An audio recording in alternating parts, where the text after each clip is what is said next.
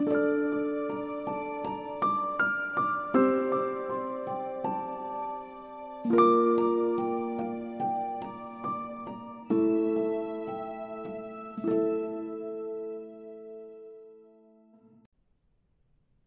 Wonderful Wizard of Oz, Chapter 10, The Guardian of the Gate.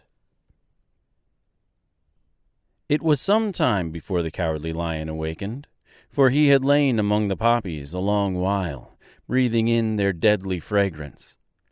But when he did open his eyes and roll off the truck, he was very glad to find himself still alive. "I ran as fast as I could," he said, sitting down and yawning. "But the flowers were too strong for me. How did you get me out?" Then they told him of the field mice, and how they had generously saved him from death. And the Cowardly Lion laughed and said, "I have always thought myself very big and terrible. Yet such little things as flowers came near to killing me, and such small animals as mice have saved my life. How strange it all is! But, comrades, what shall we do now?" "We must journey on until we find the road of yellow brick again," said Dorothy. "And then we can keep on to the Emerald City." So, the lion being fully refreshed and feeling quite himself again, they started upon the journey, greatly enjoying the walk through the soft, fresh grass. And it was not long before they reached the road of yellow brick and turned again toward the Emerald City, where the great Oz dwelt. The road was smooth and well paved now, and the country was beautiful, so that the travelers rejoiced in leaving the forest far behind, and with it the many dangers they had met in its gloomy shades. Once more they could see fences built beside the road, but these were painted green. And when they came to a small house in which a farmer evidently lived, that also was painted green. They passed by several of these houses during the afternoon, and sometimes people came to the doors and looked at them as if they would like to ask questions. But no one came near them nor spoke to them because of the great lion, of which they were very much afraid. These people were all dressed in clothing of a lovely emerald green color and wore peaked hats like those of the Munchkins. "This must be the land of Oz," said Dorothy, "and we are surely getting near the Emerald City." "Yes," answered the Scarecrow. "Everything is green here, while in the country of the Munchkins, blue was the favorite color.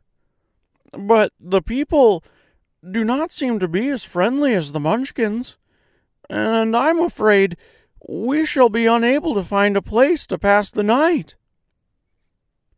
"I should like something to eat besides fruit," said the girl, "and I'm sure Toto is nearly starved. Let us stop at the next house and talk to the people." So when they came to a good-sized farmhouse, Dorothy walked boldly up to the door and knocked. A woman opened it just far enough to look out and said, "What do you want, child? And why is that great lion with you?" "We wish to pass the night with you, if you will allow us," answered Dorothy. "And the lion is my friend and comrade, and would not hurt you for the world." "Is he tame?" asked the woman, opening the door a little wider. "Oh, yes," said the girl. "And he is a great coward, too. He will be more afraid of you than you are of him." "Well," said the woman, after thinking it over and taking another peep at the lion, "if that is the case, you may come in, and I will give you some supper and a place to sleep." So they all entered the house, where there were, besides the woman, 2 children and a man. The man had hurt his leg and was lying on the couch in a corner. They seemed greatly surprised to see so strange a company, and while the woman was busy laying the table, the man asked, Where are you all going? To the Emerald City, said Dorothy, to see the Great Oz. Oh, indeed, exclaimed the man. Are you sure that Oz will see you? Why not? She replied. Why, it is said that he never lets anyone come into his presence. I have been to the Emerald City many times, and it is a beautiful and wonderful place. But I have never been permitted to see the Great Oz, nor do I know of any living person who has seen him. Does he never go out? asked the Scarecrow. Never. He sits day after day in the great throne room of his palace, and even those who wait upon him do not see him face to face. What is he like? asked the girl. That is hard to tell, said the man thoughtfully. You see, Oz is a great wizard, and can take on any form he wishes, so that some say he looks like a bird, and some say he looks like an elephant, and some say he looks like a cat. To others, he appears as a beautiful fairy, or a brownie, or in any other form that pleases him. But who the real Oz is when he is in his own form, no living person can tell.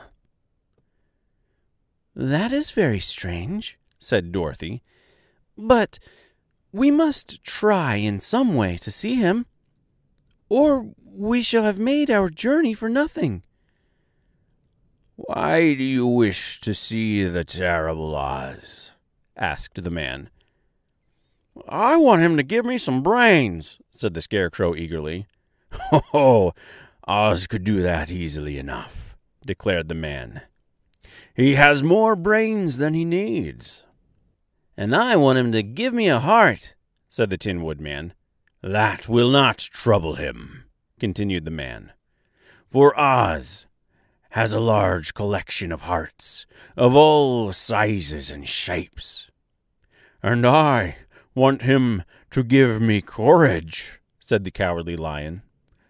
Oz keeps a great pot of courage in his throne room, said the man, which he has covered with a golden plate to keep it from running over.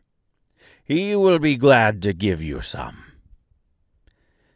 And I want him to send me back to Kansas, said Dorothy. Where is Kansas? Asked the man with surprise. I don't know, replied Dorothy sorrowfully. But it is my home, and I'm sure it's somewhere. Very likely. Well, Oz can do anything, so I suppose he will find Kansas for you. But first, you must get to see him, and that will be a hard task, for the Great Wizard does not like to see anyone, and he usually has his own way. But what do you want? He continued, speaking to Toto. Toto only wagged his tail, for, strange to say, he could not speak. The woman now called to them that supper was ready. So they gathered around the table, and Dorothy ate some delicious porridge and a dish of scrambled eggs and a plate of nice white bread, and enjoyed her meal. The lion ate some of the porridge, but did not care for it, saying it was made from oats, and oats were food for horses, not for lions. The Scarecrow and the Tin Woodman ate nothing at all. Toto ate a little of everything, and was glad to get a good supper again.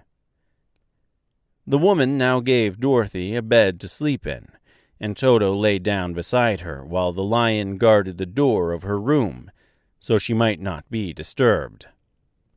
The Scarecrow and the Tin Woodman stood up in a corner and kept quiet all night, although, of course, they could not sleep. The next morning, as soon as the sun was up, they started on their way, and soon saw a beautiful green glow in the sky just before them. "That must be the Emerald City," said Dorothy. As they walked on, the green glow became brighter and brighter, and it seemed that at last they were nearing the end of their travels. Yet it was afternoon before they came to the great wall that surrounded the city. It was high and thick, and of bright green color. In front of them, and at the end of the road of yellow brick, was a big gate, all studded with emeralds that glittered so in the sun that even the painted eyes of the Scarecrow were dazzled by their brilliancy. There was a bell beside the gate, and Dorothy pushed the button and heard a silvery tinkle sound within. The big gate swung slowly open, and they all passed through and found themselves in a high-arched room, the walls of which glistened with countless emeralds. Before them stood a little man about the same size as the Munchkins. He was clothed all in green, from his head to his feet, and even his skin was of greenish tint. At his side was a large green box. When he saw Dorothy and her companions, the man asked, "What do you wish in the Emerald City?" "We came here to see the Great Oz," said Dorothy. The man was so surprised at this answer that he sat down to think it over. "It has been many years since anyone asked me to see Oz," he said, shaking his head in perplexity. "He is powerful and terrible, and if you come on an idle or foolish errand to bother the wise reflections of the great wizard, he might be angry and destroy you all in an instant." "But it is not a foolish errand, nor an idle one," replied the Scarecrow. "It is important, and we have all been told that Oz is a good wizard." "So he is," said the Green Man, "and he rules the Emerald City wisely and well. But to those who are not honest, or who approach him from curiosity, he is most terrible, and few have ever dared to ask to see his face.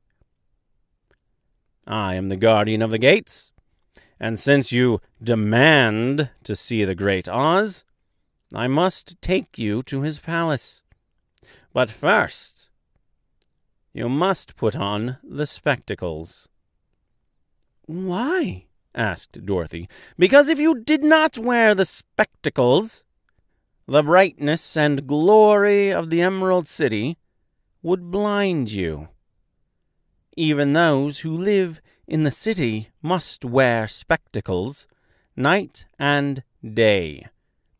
They are all locked on, for Oz so ordered it when the city was first built, and I have the only key that will unlock them." He opened the big box, and Dorothy saw that it was filled with spectacles of every shape and size. All of them had green glasses in them. The guardian of the gates found a pair that would just fit Dorothy and put them over her eyes. There were 2 golden bands fastened to them that passed around the back of her head, where they were locked together by a little key that was at the end of the chain the guardian of the gates wore around his neck. When they were on, Dorothy could not take them off had she wished, but of course she did not wish to be blinded by the glare of the Emerald City, so she said nothing. Then the Green Man fitted spectacles for the Scarecrow and the Tin Woodman and the Lion, and even on little Toto, and all were locked fast with the key. Then the guardian of the gates put on his own glasses and told them he was ready to show them to the palace. Taking a big golden key from a peg on the wall, he opened another gate, and they all followed him through the portal into the streets of the Emerald City.